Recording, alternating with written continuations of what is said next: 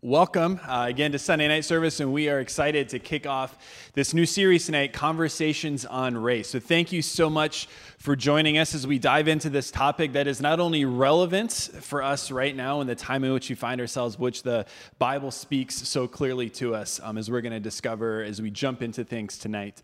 So as we get started, I'd love for each of our panelists tonight who are here for this first conversation to introduce themselves. So Les, let's start with you. Thank you. I'm Les Carter. I've been coming to the Moody Church for about 11 years and have lived in Chicago for about 15 years. I am an attorney, but work for a wealth management firm advising clients there.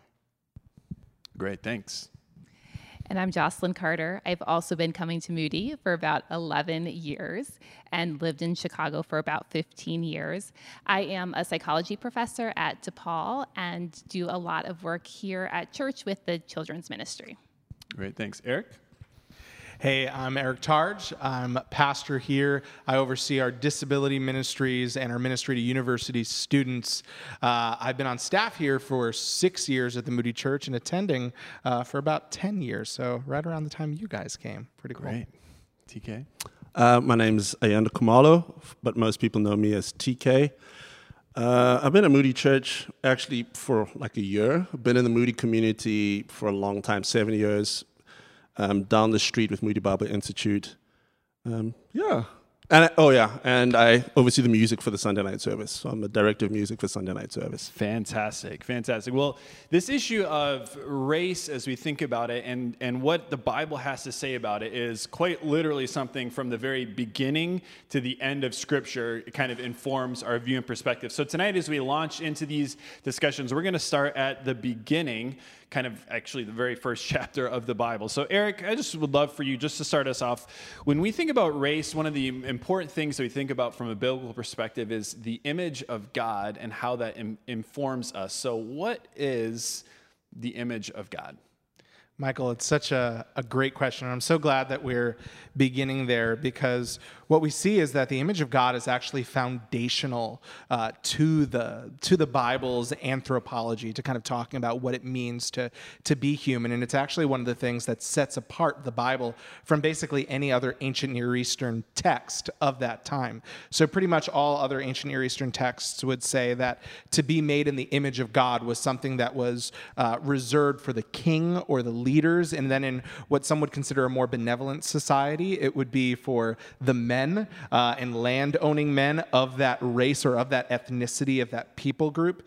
But the Bible kind of does something striking by saying that the image of God, that image that's placed on a person, is given to all of humanity, and not just male, but male and female. That's Genesis 1:26-27. God made humanity in his image, male and female. In fact, the word man, which appears before it, is just the generic term for humanoid. The humanoids were made in his image, to get a little scientific there.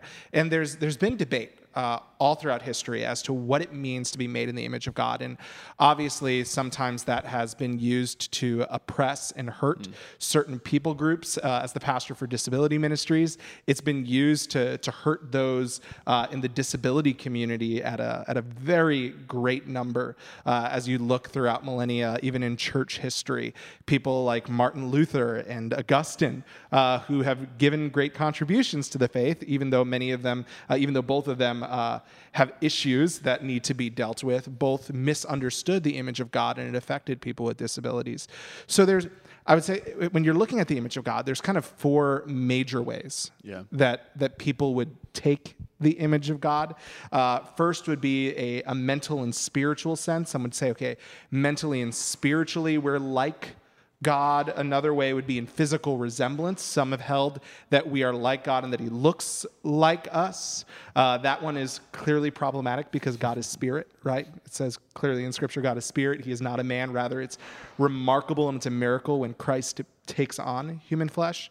And then the other two are that when we are image of God, that we are God's representatives here on earth. And then fourthly, the relational capacity. And I think most scholars today would take probably a mix between 3 and 4, recognizing that the image of God in a certain sense, has been changed in that we don't relate to God in the way that we are supposed to. And so we say the image of God has been, in a sense, marred. And then also that we are not representatives of God in the way that we are meant to. So if you look at Exodus 20, for example, that same word for image that's used in Genesis 1 is used in Exodus 20 when it says, you are not to make any graven images. So we are God's image here on this earth. The reason we don't need graven images is because we have each other. We should be able to look at one another and see that there is something so much greater than us. So to sum up, and I know that's a really long response to your question, so forgive me, but it is foundational, right? Yeah. The image of God is something that belongs to all of humanity, regardless of ability, regardless of race, regardless of gender. And the image of God is, it's our representation of God in this world. It's God marking the earth as his territory, as a household idol would be a marker in the ancient Near East to say, this God owns this home, whether that be Baal or another God. Yahweh put his mark, that's the personal name of God, put his mark from the Bible on this earth by putting little images everywhere in you and me, no matter the color or anything else about us. Yeah, that's super helpful. So TK, when we think about the image of God, how does each person being made in the image of God impact how we view racism? I think we need to kind of carrying on from Eric is everything that God made is good. Yeah. And that is beautiful. So we have to frame how we view each other in the same way God views ourselves. Yeah. So and as believers, we're saved by grace. So in a sense, that which was marred has been restored through Christ. So we are sacred. And I think when it comes to conversation of race and racism, I think it's more of a self-reflection on how I view what God has created. And remove ourselves from that's an object, but actually that is a representation of who God is. So if I'm deconstructing what God has created from my perspective, I'm actually questioning what God has created, the capacity, the creativity, the imagination of who God is to create something. Yeah. And I think that's something that we need to continually, daily stop and pause and say, that actually is something that God has made. So when I throw comments that actually bring down the image of God, I'm actually critiquing God and his creativity, his imagination, the mark that he's given on all. Yeah. Yeah. Yeah, that's so helpful. I love what one author said, that what makes each of us, which is the image of God, like God, is of infinite more importance than any physical thing that makes us dislike each other. And I think that unity that's foundation for everyone, regardless of their beliefs, their backgrounds, their religion, like that is core and central. Eric, there's been some texts in the Old Testament at times that have been taken out of context to justify certain things. And one of those I would just love for you to address for us. There's in Genesis chapter 9, it's a passage that has been misunderstood many times over the years, the curse of Ham. Can you just help us understand what that is, and then help us understand what the Bible is actually saying there? Yes, the curse of Ham. Well, so the curse of Ham, let's just take a step back and recognize that it's probably one of the most misused texts in all of history. Perhaps we could say even mostly all of American history. Even the interpretation of the curse of Ham that is sometimes still known of today as the curse against black people was actually popularized in the 1600s. It was used by slave traders and used by ministers who were actually promoting the slave trade. It's a scar on the history of American Christianity, not on Christianity in general, not on Christian history or even biblical history. So it's actually something that actually doesn't make sense, because first off, there is no such thing as a curse on Ham. So maybe we should just take a step back there. Right. In fact, let's just look at the text so that we can understand what I'm talking about, because I'm sure someone is like, you're taking verses out of the Bible and saying that they're no longer there. That's not at all. Rather, if you're looking at Genesis 9, what we see is Noah gets into a drunken stupor. We can talk about that another time, what's happening there. And basically, some think it was Ham, some think it was Canaan. Probably Ham walks in on Noah's nakedness. And what that means is also hotly debated, whether or not that was a sexual sin, or rather simply that he shamed him and was talking about him in a different way. There's a whole bunch of different ideas there, but let's focus on the text here, because this is what's important. When Noah awoke from his wine and knew what his younger son had done to him, he said, "Cursed be Canaan." Did you hear that? He doesn't say cursed be Ham. There's no anything about cursed be Ham. It's cursed be Canaan, a servant of servants shall he be to his brothers. He also said, blessed be the Lord, the God of Shem, and let Canaan be his servant. May God enlarge Japheth and let him dwell in the tents of Shem, and let Canaan be his servant. And so in American history, they kind of took that little verse and said, see, Canaan represents all black people, or Ham represents all black people.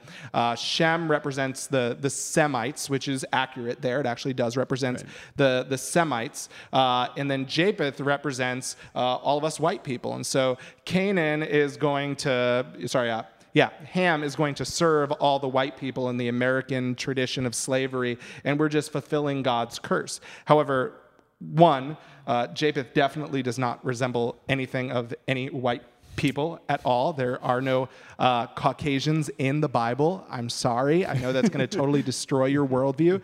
The closest you'll get to anyone of any Caucasian lookingness in the Bible are kind of like the modern Turks and Greeks, but like Caucasians, Brits, not there. And when we talk about the curse of Ham, the truth is Ham was not just Canaan. Ham was Cush. Cush actually was a majority black nation that everyone knew as black. But Canaan and a lot of the other sons of Ham were mostly known for being of the tribes of Egypt and Mizraim and all these places that would have been more Middle Eastern.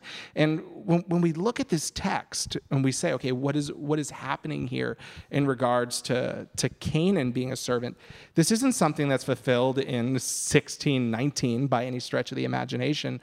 No, rather it's fulfilled when Israel takes the land, when Israel takes the land from Canaan. So an example of this, if you're looking in the next chapter in Genesis 10, it actually tells you who are the sons of Canaan, who are these people that are going to take the land and inhabit the land of Canaan.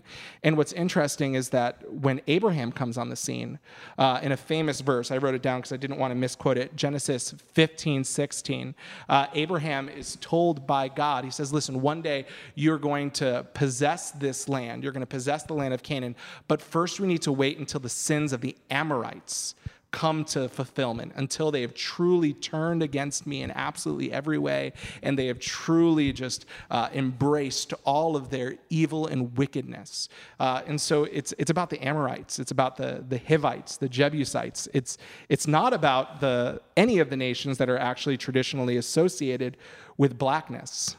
And it's certainly not about America in the 1600s. Not at all. Yeah. No, that's very helpful. And I think, sadly, we still see that, right, in pockets today, that people would go back to that text to justify their views towards certain people. There are commentaries that are still published today that use that. Yeah. No, thank you for that explanation. Jocelyn, I'd love to hear, just from your personal perspective, how have you seen or experienced racism in your life? Sure, thanks for asking. Yeah. So in case not everyone knows me and knows my story, my parents are from an interracial background. So my dad is Black or African American, my mom's white, my parents divorced. So I lived mostly with my mom and grew up in a pretty homogeneous rural part of Pennsylvania. So growing up, I definitely had times where I experienced friends telling jokes that were derogatory about Black people. I can remember the first time I was called the N-word walking along the side of a rural street. And usually those experiences of racism were a little bit easier to deal with because they were so overt, and I would have people around who would say like, oh, sorry, we forgot you were here, or we don't consider you like that type of Black person. What's more impactful, I think, for me, looking back on my childhood and the messages that I received, and also thinking about my role as a parent of 2 kids and all of the work that I do with children, is really the message that there was something wrong with me because of the color of my skin. So looking around at the music that I listened to, the TV shows, the movies, I never saw anyone that looked like me, and really internalized the sense that my skin color was something that I should be ashamed of and that was bad. So one story to quickly share, I remember dressing up with some of my cousins. We were playing like model or beauty pageant. We love to play dress up. And we got all dressed up, and I said, okay, I'm going to paint my skin white so that I can win the beauty contest, because then I will be pretty. And my cousins, Liz and Becky, said, you don't need to paint your skin white. You're pretty and you're beautiful the way you are. But I didn't really believe them. And I think that that's something that happens when you grow up sort of filling in explanations for why things are the way they are in your life. So I'm glad that I am not dealing with that anymore. And I'm thankful for the representation that my girls get to see. Yeah. But it's definitely painful. Yeah, no, that's so helpful. Thank you. Eric, you have a unique kind of background that you come from a family that's Puerto Rican and Jewish. How has that shaped your views and experiences of race? Wow. Yeah, it shapes you in a very big way to be the product of a biracial or interracial marriage, especially if it's also cultural, bicultural. Right. So for me, my parents were both present for the majority of my childhood and active in my life, and it was kind of strange constantly having a Puerto Rican influx of culture and a Jewish influx of culture, and kind of feeling no matter where you live, you don't fully fit in anywhere. I think probably one of the biggest things that just comes to mind in how you see the world is, I think, one, it shapes your narrative of the world, and then secondly, it also just kind of it helps you to associate with so many more groups. So kind of what you were talking about, Jocelyn, as a kid, I remember the first time I heard a Hispanic slur, and I remember the first time that I heard a Jewish slur. And I heard both of those even going up through college. I remember it was the first time, one of the worst words I'm not going to say here on camera against Jews, the first time I heard it was actually at a Christian college. I'd always heard people kind of say it, but I never heard anyone actually use it toward me, and that was kind of a striking thing. But when it comes to the narrative, I think one of the moments that sticks with me was when I was 5 years old. I was actually talking with my mother on my phone right before this, because I was like, "Hey, Mom, do you remember?" And just trying to get the story right. So a lot of American history, for example, is kind of told through a certain lens, right? Everyone celebrates Columbus Day, and it's this great thing. And I remember as a kid growing up, hearing my abuela and my mom talking about Columbus Day and all these different things. And I remember picking up a lot of what they shared with me, especially my mother was kind of going through a book. And I remember going to my kindergarten class where they were talking all about like, oh, we're going to have this Columbus Day celebration. And I remember raising my hand. It's one of those early memories, one of the few that sticks with you. And I said, well, I'm sorry, I can't celebrate Columbus Day because Columbus killed my whole family. And it was like, wait, what? And it's like, okay, Columbus didn't kill my immediate family. We're quite removed from that. But hearing the stories at the dinner table of how this man terrorized the island of Puerto Rico and how his soldiers terrorized, there was this feeling of, oh, wait, why are you celebrating that? And so the narrative was completely different. It actually deeply shaped how I viewed American history and viewed so many things growing up, because I think, especially when you're of the ethnicities that I'm of, Puerto Rican, you have Columbus Day every year. You're like, wait, what? And then let's be honest, most high school history classes love to focus on World War II, and it's like, wait, who wanted to kill all my Jewish family? And so there's I think when you do have two ethnicities that drive your understanding of identity, there was a scholar I was listening to a while ago who called it life in the hyphen, and I love that.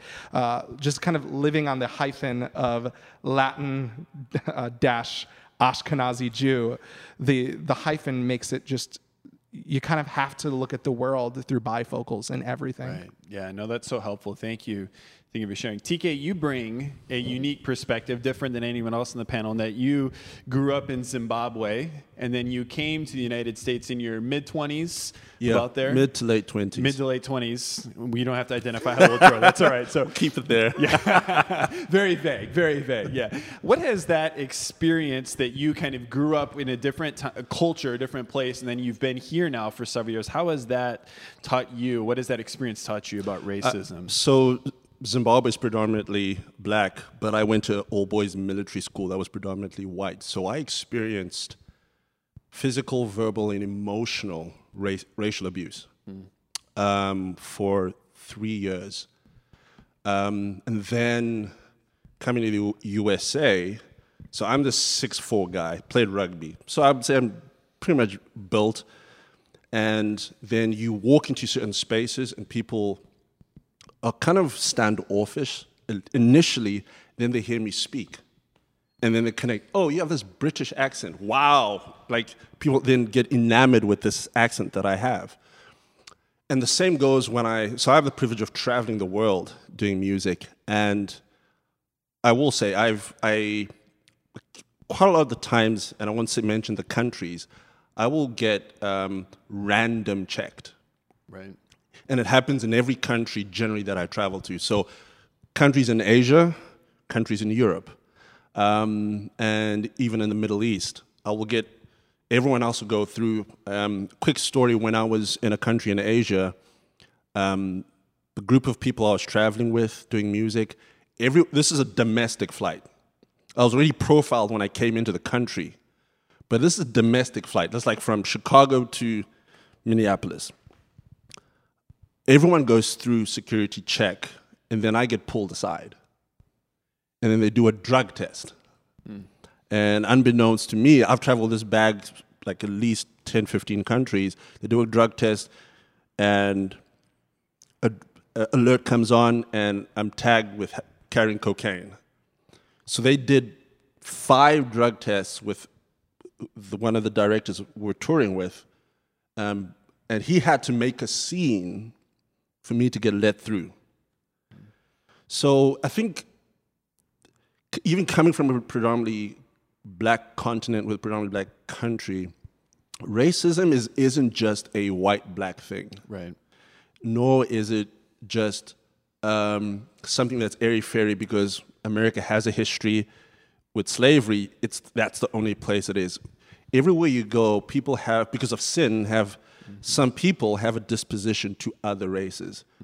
And that's something that I've experienced. So in the USA, and I'll end with this, is through my experiences, one thing I've learned has been people do not define who I am. And that's where I walk. So even traveling on the CTA, some people won't sit next to me. And you can see it. Someone walks into the train, they'll look at me, and they'll go stand.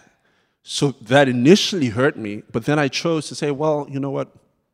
That's that person's choice. Right. I choose to do the right thing and still love, and I still have more space on the seat. So you choose that, and on top of that, I'm an immigrant. So the conversation of even immigration adds that extra layer to a minority coming to a country that still is working through this conversation of race. Yeah. And then you get labeled this extra label that is now becoming negative for a lot of people.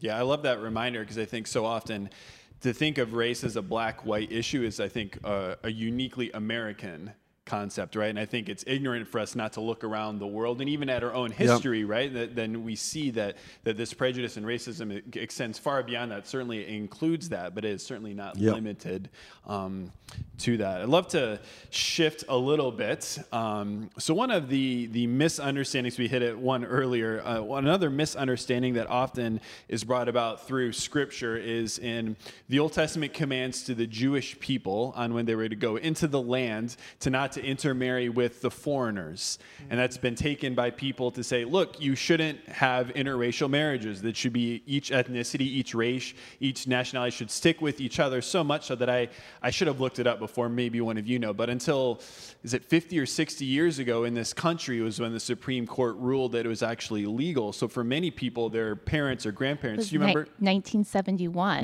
so even less than that. Virginia Okay, versus 1971. Loving. Yeah, the Supreme Court ruled, and I think it was over 20 states, it was still illegal just less than 50 years ago in our own country for that. Eric, first, briefly for us, can you help us? If someone were to say that interracial marriage isn't approved by Scripture, goes against what God's Word said, don't yell at us, right? But give us what actually is going on there when it says that the Israelites shouldn't intermarry with the foreigners. So without yelling and trying to be very brief, let me just say,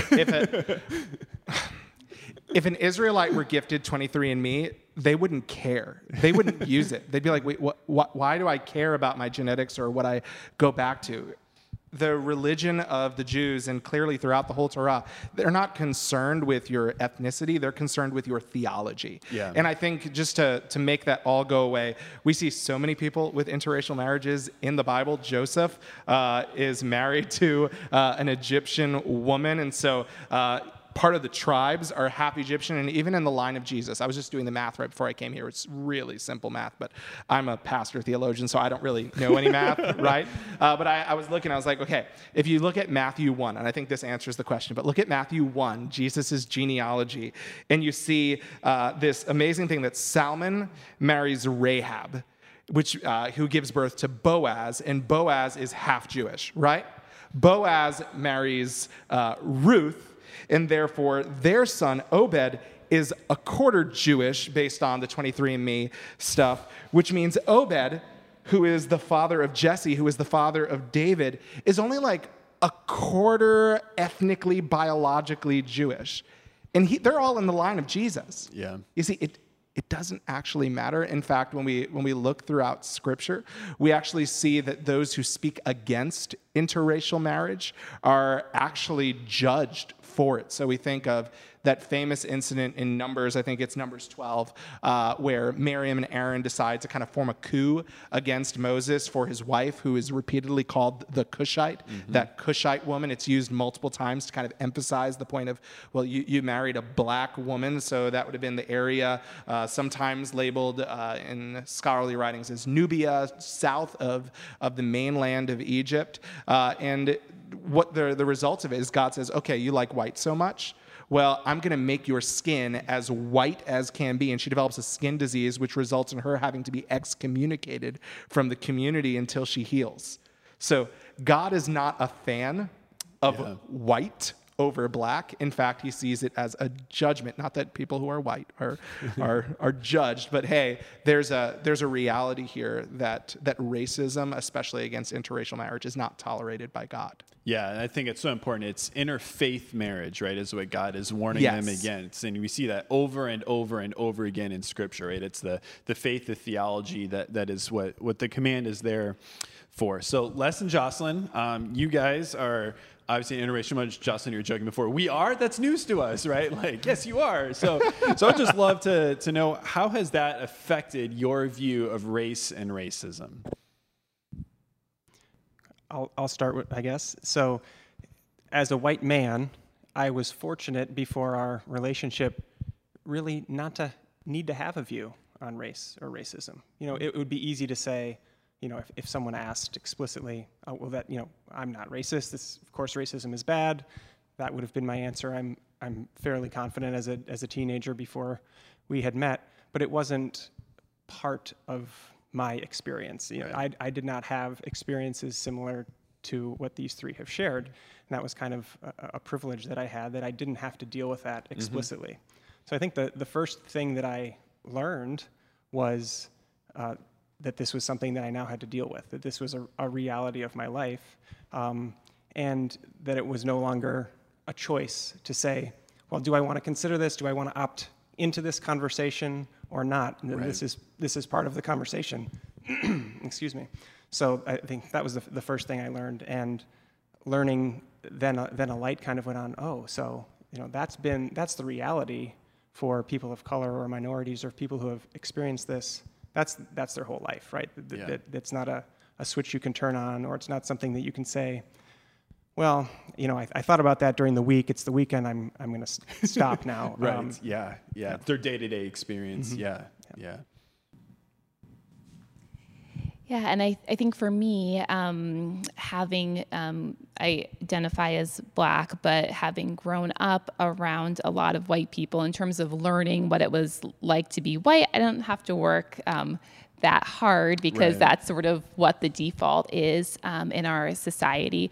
I think the thing that's been most challenging is thinking about helping our daughters understand who they are in Christ and buffer them against some of the messages that they're getting from other people who oftentimes are confused about who their parent is because we don't all have the same color skin in our family. People sort of splitting us into different categories. And so having the chance to talk with them and give them the language, and then having them be able to use their own words to defend themselves, which they really shouldn't have to do, but that's the reality. So I think that's been a challenge, but also a blessing because we've seen that bear fruit in their relationships and in other relationships that we have. And like Eric was talking about with like living in the hyphen, that space gives you, I think, a lot of empathy, and it just opens your eyes that not everyone sees the world the same way, which if you're never in close relationship or in close community with someone from a different background, you might just assume that everyone thinks the same thing about Columbus Day, or everyone thinks that a plantation is a wonderful place to have a wedding, and not all people see things the same way. So we can be merciful and gracious by not putting the burden on them to always explain why things don't sit well with them. Yeah, that's great. Oftentimes, I wonder if you guys, when we think about interracial marriage, I hear so often, like, what are the challenges? But what have you guys you alluded to a little bit, what have been the blessings that you guys have seen, maybe from your family growing up, or just even from your own marriage and having your own kids and interacting with others? But what have been maybe a blessing or two that you've experienced from that?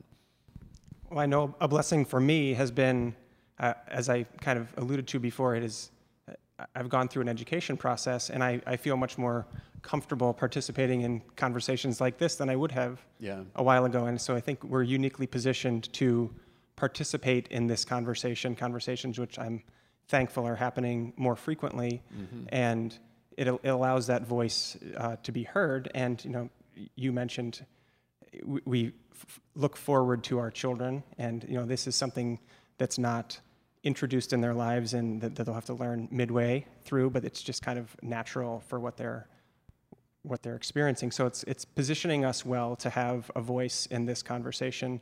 And I think about my own development, and so you talked about empathy and grace. So there's enough to go around.